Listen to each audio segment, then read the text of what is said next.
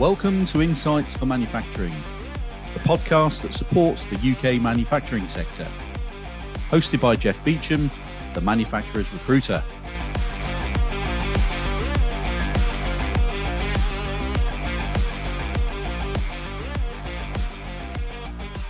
Hello and welcome to Insights for Manufacturing.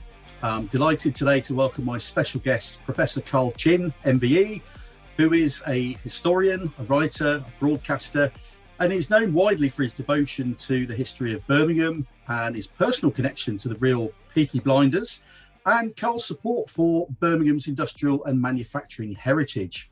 So welcome to the show, Professor Chinn. How are you today? I'm okay, and please call me Carl.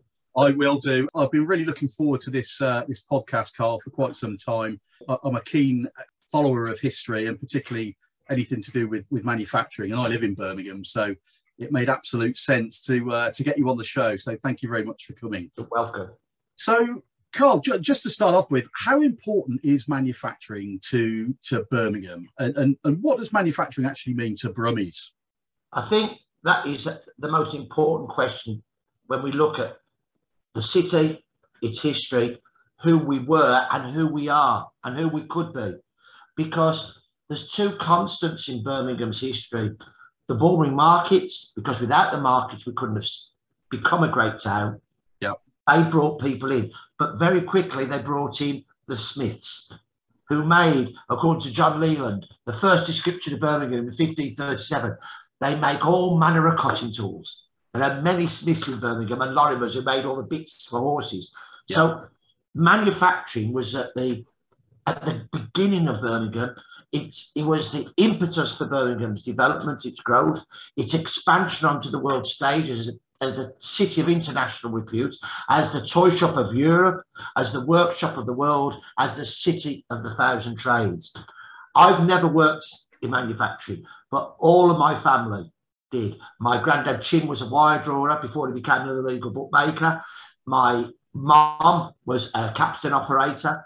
My nan, her mum, was a power press operator. Her dad, my granddad Perry, was a die sinker. I've got great uncles who were polishers. So I understood the importance of manufacturing. I remember going as a kid to meet my Auntie Wynne, who was a great aunt, and she worked at the Midland Wheel Company in Avenue Road, Aston, and she was a wheel bracer. I used to wear a leather apron, and she was so swift at her job, bracing the wheels. And you'd look through the gate, you'd knock the little gate in the big, it was a little door in a big gate, and you'd look in, it was an enchanting world, a different world that you saw.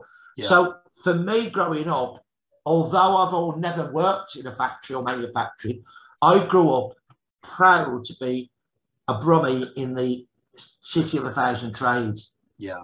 For us, the 1980s was a disastrous decade because with the catastrophic decline of manufacturing, we went from a high-wage, low unemployment city in a decade, Jeff, to we went from a high-wage, low unemployment city in a decade to a low-wage, high unemployment city. Now, that has led to problems. It's led to social problems, as it has elsewhere in the country. Yeah. It's led to economic problems. But despite that, and this is very, very important, Birmingham remains Britain's premier manufacturing city. I've just done a big piece in the Birmingham Mail today about the importance of Firmins, the button badge makers and military accoutrement makers on Newtown Road, Britain's oldest company, how important they were to the coronation of our late Queen and to her funeral.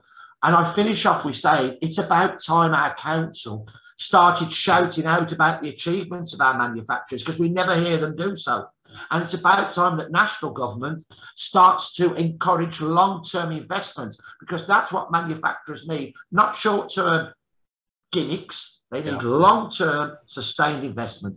So for me, manufacturing is still essential for Birmingham. We have a plethora of really high range, advanced manufacturing, niche manufacturing companies. I've mentioned Firmins, there's Toy Kenning and Spencer, there's Brando's, there's Goering, Fattorini's. I could go on. There's many more. And of course, we've got the world famous Cadbury's, which is now Mondelez.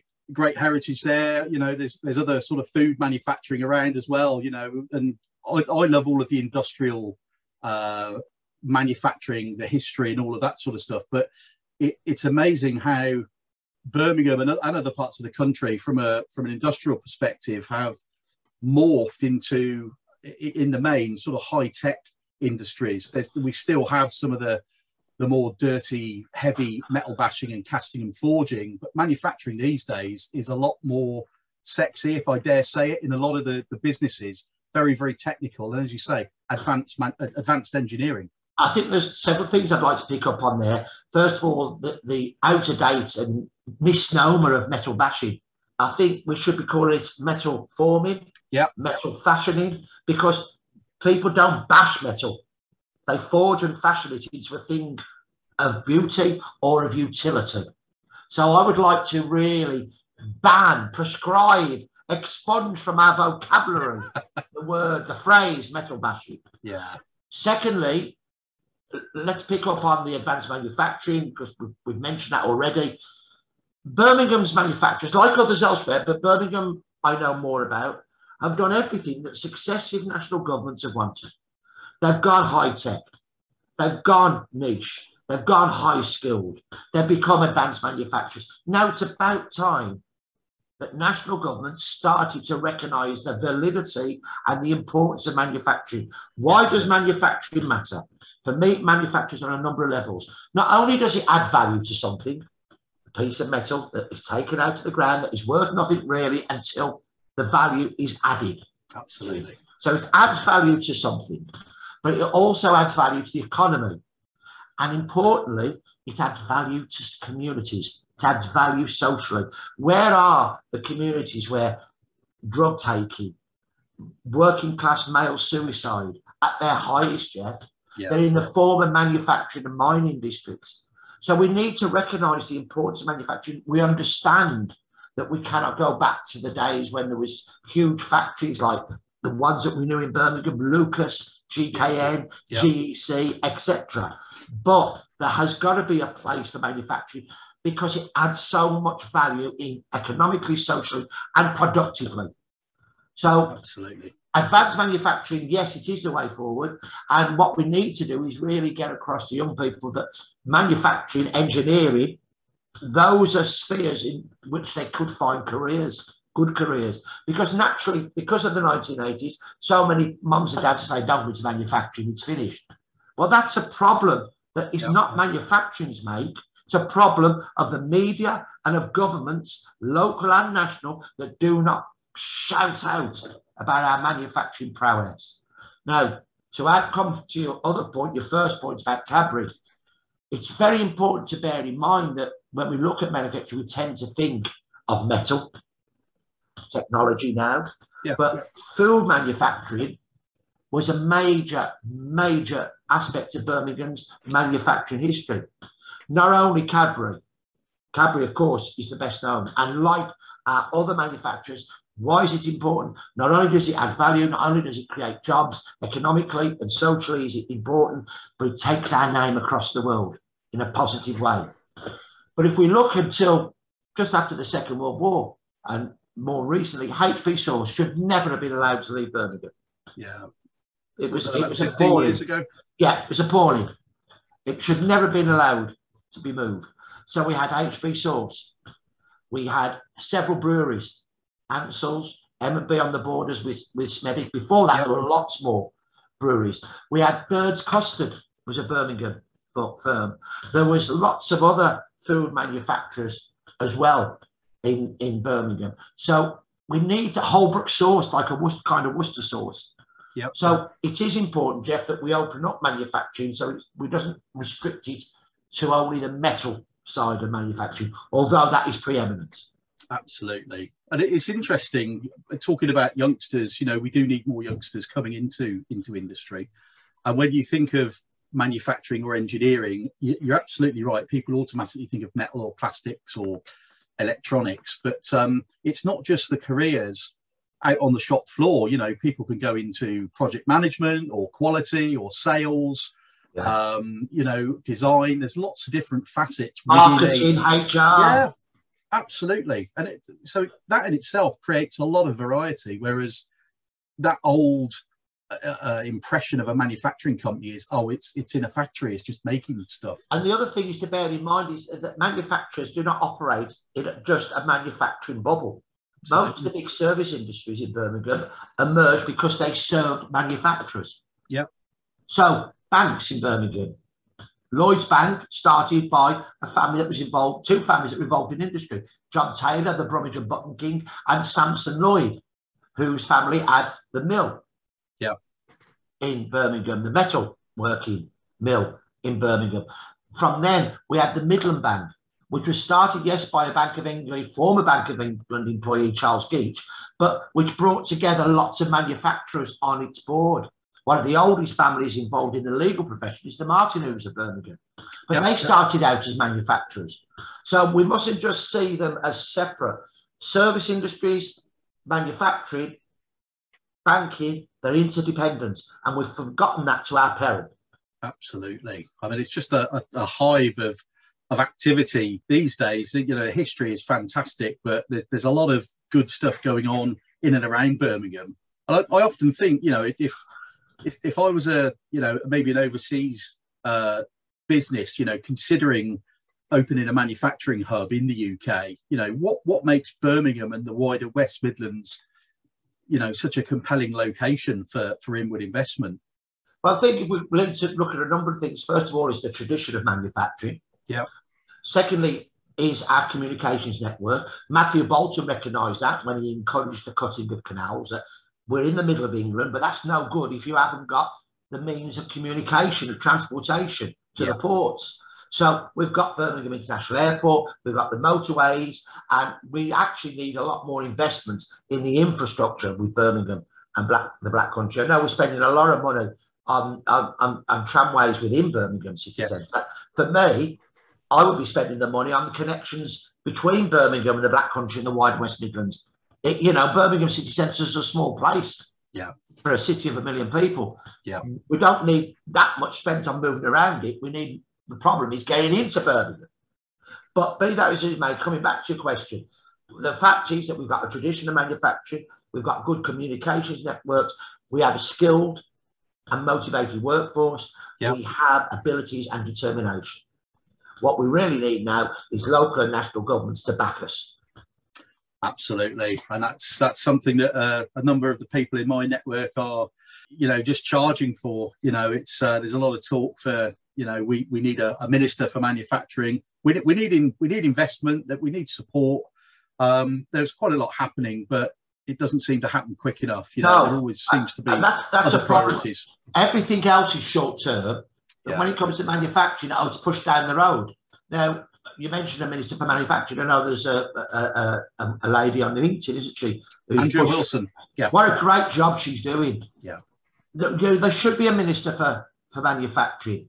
There should also be encouragement for investment, as I mentioned earlier on, for manufacturing. We should also be getting the message out educationally about the importance of manufacturing, because we've pushed very hard the academic side of higher education, but we haven't pushed the technical and manufacturing side, and they should be as valued. I see myself as a skilled man. Yep. No better, no worse than another skilled man. I've done my apprenticeship, which was my degree, and then my doctor's, my PhD, my thesis, but I'm a skilled worker. Now, a lot of my former colleagues at university didn't like me saying that, because they like to have this distinction between middle-class professionals and working-class skilled workers. Yeah. Well, I'm proud to be a skilled worker. Absolutely. Absolutely. I'm glad to hear it. So I know that, you know, Birmingham's history over recent years has been getting some, you know, high levels of interest from the newer generations, the youngsters, and a wider audience, and in particular, you know, on the international stage, due to the success of the Peaky Blinders TV series. Now, I know that you've got a direct personal connection to the true story of the Peaky Blinders, and that led you to write some books on the topic. So Can you just tell me about what that personal connection is, Carl, and why you've got such a passion for that story? Yeah, I can. And I think it's very important that, first of all, that we set the scene, Jeff, if I may, that the series, for all its power, its vitality, its popularity, is drama. The reality was very different. First of all, there were no Peaky Blinders in 1920s Birmingham. There was not one gang called the Peaky Blinders. There wasn't one family called the Shelbys at the heart of one gang called the Peaky Blinders. And they did not fight with disposable safety razor blades stitched into the peaks of their caps. The real Peaky Blinders, it was the generic term for the hooligans, the backstreet thugs of Birmingham of the 1890s, early 20th century, who belonged to numerous slugging gangs, slugging from fighting powerful blows, who were poorer men, most of whom were labourers, young men, teenagers, men into their 20s, 30s and 40s. Many of them were hard workers, but they liked fighting. They fought with their buckled belts, with knives, with brick ends, with stones and coshes. And others were petty criminals, one of whom was my great-grandfather, Edward Derrick, who was a real Peaky Blinder. Unlike the fictional Shelbys, he and the other Peaky Blinders were not glamorous, charismatic, handsome anti-heroes. My great-grandfather was 5'4". His face is ridden with fighting, boozing and criminality by the age of 26. Yeah. He was a petty criminal. On one occasion, he stole a side of bacon from outside of Paul Butcher's on the Ladypool Road down Sparbrook. He attacked the police. He was sent down for that attack. On another occasion, he was fighting with a man, hit him over the head with a shovel. When that didn't stop the fight, he picked up a meat cleaver and cleaved it into the man's head. Luckily, the man survived. He only got 3 years in prison. Crikey. But the worst thing he did was he regularly abused my great-grandmother, who was so scared of him coming home drunk that when she heard him, if she could hear him in time, she'd run and hide in what was known as the brewers, the communal washhouse. So enjoyed the series, but realised that the series is not reality. It's drama. And gangsters are not mafia-style dons, as they've been portrayed so much on TV and in films, who are men who are kind to children, courteous to women and look after old people. No, they're not. They prey upon their own. Yeah. So have you got any other sort of plans for further books? I know you've done, what, 2 already?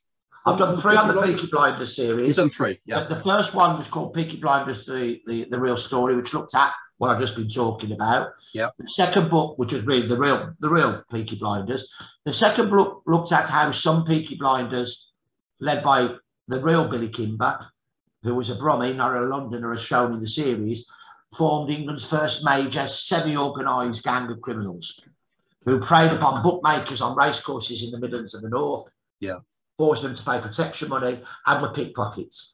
And in 2021, they took over the racecourse brackets in the south of England. That led to a war with the Anglo-Italian Sabini gang of London and England's first major gang war between gangs from 2 different cities. So my second book, Peaky Blinders, The Legacy, looks at what happened then. And my latest book, The Aftermath, looks at the paradox that the Birmingham gang, which was the first major gang in England, of men, mostly men who had been Peaky Blinders, but now become professional criminals, disappeared by 1939, whereas the Sabini gang continued in London by extortion of nightclub owners in Soho and shop owners, publicans, etc., in their own heartlands of Clerkenwell and King's Cross. And yet how the Sabini gang, by contrast to the Birmingham gang, not only didn't disappear, but became the prototype for later London gangs. A lot of history there. It's fascinating to hear you talk about it, and you know, you've clearly got a real passion for history, and there's that personal connection as well. So thanks very much for sharing that. You're welcome. We mentioned you know, some of the old really large employers, you know, manufacturing wise, in and around Birmingham back in the day. I was actually driving past Longbridge at the weekend, the location of the old Rover factory. I was on my way to the Lickey Hills country park with my son to get out into nature and just chill out for a couple of hours on a walk, and I was explaining to Chris in the car, you know, where we were going past Longbridge, where Rover used to be. You know, it was a huge sprawling site. I was just trying to explain the actual scale of the plants. And I know that you backed the campaign to save Longbridge, didn't you? Back in, I think it was 2000. Yeah. 2000. The campaign was a really interesting one and almost unique in that it brought together shop stewards, trade union officials, local politicians of all political persuasions, and the public. And I was very honoured to be involved. One of the shop stewards, Carl Lanchester, remains probably one of my 2-3 best mates. Well, not probably, certainly one of my 3 best mates. I was very proud to be involved and march with the Rover workers, fighting for jobs. People have said to us, well, given the fact that it closed down a few years later, did you pick the wrong horse? No, we didn't. There were 2 options on the table, well, 3 options. Closure, which would have been a disaster for the West Midlands. Secondly, there was another proposal which would have led to a huge, massive redundancies, and which would have been, again, disastrous for the supply chain. Or there was the bid that we supported that saved most of the jobs and allowed the supply chain to diversify. Yeah. That was very important. So we did 3 things by saving the company. 1, a lot of men and women had well-paid jobs for a few more years. Others took redundancy and found other work. And 3, the supply chain were able to diversify. So at the time, you can only work with what you've got in front of you. There was only one option to save, to do what we did. Amongst many of the people I was involved with, former workers, there's a real feeling of betrayal at the loss. And I think that's a sense of betrayal that is shared by the Alston workers who used to make the Pendolino in Westwood Heath in Birmingham. I was proud to march with them in Paris. That government did not intervene to support them in the same way that French and Italian and Spanish governments did. Same with HB Sauce. I was proud to march with the HB Sauce workers. I think there's a real problem that we've got in Britain, that political leadership fails to support the jobs of working class people. Not only with the working class, obviously there's managerial jobs at stake, but it seems that if it's to do with banks, they'll jump in straight away. I was going to just say that. Manufacturing is just as important, in our opinion. Yeah, absolutely. Yeah, you know, the banks were bailed out, or some of the banks were bailed out back in the, you know, the Great Recession, weren't they? You know, 10 or 12 years ago. And as you say, when it comes to industry, it's always it's the poor relation. Yeah. So we all recently experienced that, you know, the very sad loss of Her Majesty Queen Elizabeth II. You were awarded an MBE in 2001 by the Queen for services to local history and charity. I mean, wow, what was that like, meeting Her Majesty? I mean, I've got to ask. I mean, this podcast about manufacturing, but I can't let that. What was wonderful when I arrived there, the gates were fashioned by the Bromsgrove Guild. Oh, brilliant! At Buckingham Palace. Yeah. The guards on show were wearing buttons made by Firmins of Newtown Road. Yeah. My mum and dad were both very proud Backstreet Brummies. Our mum come out to Whitehouse Street, Aston, the old man from Studley Street and Alfred Street, Sparkbrook. So for me to be awarded the MBE, they were in what we would have said the old phrase was, they were in their royal tops. They were really very happy and proud. Yeah. My wife, Kate, made a really good point when I had received the letter and was able to go public, was that in many respects, this award was not just mine, it was for the people that I belong to. Yeah. And I later found out that there'd been lots of petitions sent in. My award was gained not through political will, but through John Major brought in the people's, that ordinary people could write in or send petitions in. Yes. And mine was one of those. So that made me a lot prouder that it wasn't put forward by a political body or an official body. And so when I was able to go public, what I did was I announced on my radio show I was going to have a drink in the old crowd in Derry 10. Anybody wants to join me?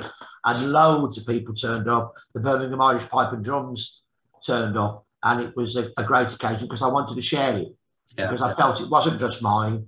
It was for all the people that have helped me, supported me as well. Giving something back to the community. Yeah. I love that. Okay, so you mentioned the Old Crown. I know I wasn't able to make your talk on the Peaky Blinders at the Old Crown a few weeks ago, but you're doing a talk in December that I've managed to get 3 tickets for my wife and son and myself. This is a Christmas talk. Would it be fair to say it would have a sort of almost like a Dickensian sort of... I think that would be a really good... People don't realise that Charles Dickens, which I'll be discussing on the evening, had a very close bond with Birmingham. So I'm not going to tell you no more. I know you're digging. You can pack it up there. You can put your shovel away. Dickens had a close bond with Birmingham. Christmas and Dickens, very close bond with Birmingham. We all know that the idea of a traditional Christmas is a Dickensian Christmas. Yeah. That has a lot to do with Birmingham as well. So the talk is an illustrated talk called Dickens, Christmas in Birmingham, and it's going to be just across the road from the Old Crown in the old library, which was opened in 1867 as a free library owned by the municipality of Birmingham to provide facilities for its people, and that then was one of the poorest parts of Birmingham. Yeah, and it's a beautiful building inside, Jeff, and I'll tell people on the night a little bit about its history as well. Brilliant. I'm really looking forward to that. So just before we sort of start wrapping up the podcast, Carl, let's just flip back to one thing that's constantly on my mind at the moment. We mentioned this campaign for a Minister for Manufacturing. Yeah. You are clearly so passionate about it and passionate about what manufacturing means as a Brummie and to the region. So if you were to, or if I was to ask you to come up with a slogan or a rallying cry, if you like, to encourage the councils and national government to support UK manufacturing today, what would you say? Manufacturing matters. There you go. 2 words. Boom. How's that? That's brilliant. That's absolutely fantastic. Or manufacturing adding value. There you go. Well, let's throw those out there. I'm sure that will prompt some discussion. Just before we finish, Jeff, I can say it's really important that whilst I'll be talking a lot about Birmingham and touching on the Black Country, that there's Leeds, there's the Northwest, there's other parts of the country where manufacturing matters as well. Absolutely. And I send my very best to all those places that are pushing forward Britain still as a major manufacturing country. It has, absolutely. But you and I both live in Birmingham, so yeah, naturally we're going to be focusing on our backyard. So, Carl, it's been a pleasure to talk to you. Thank you very much for coming on the show. I hope you've enjoyed our discussion. I look forward to seeing you in December at your Christmas talk. Hope the audience has enjoyed it. Let's look forward to the next episode of Insights for Manufacturing. See you next time, and bye-bye.